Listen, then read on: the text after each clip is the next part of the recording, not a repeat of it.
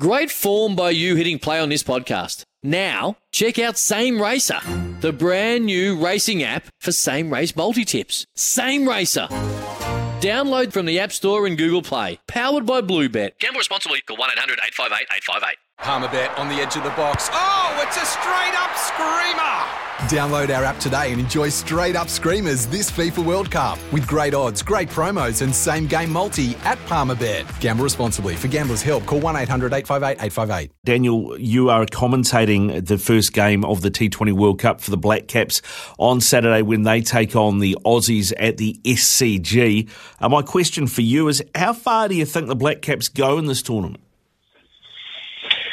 Well, it's tough. You've got to finish in your top two once the pools are determined. Of course, we're still going through the playoff tournament. Sri Lanka will join New Zealand. You'd still expect New Zealand to be too strong for them.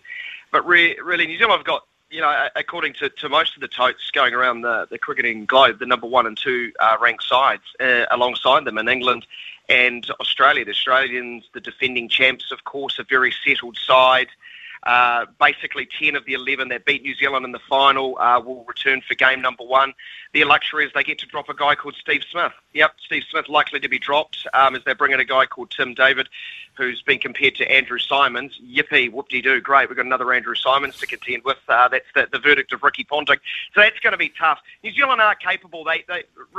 We can't go past their ability to play almost above their heads at world tournaments. I know that is not a guarantee to happen this time around, but it does give you confidence that they can compete.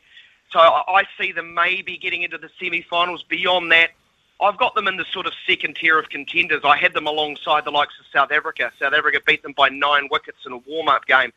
So, to go one better than maybe a year ago might be a bit of a stretch, but I think now with New Zealand's record, you're looking to make knockout stages as sort of your pass mark. Deck maintenance isn't fun. Move the furniture and barbecue, sand and prep, paint, seal, or get a low-maintenance Trex deck. The only colour fade you'll have to deal with is watching the sunset.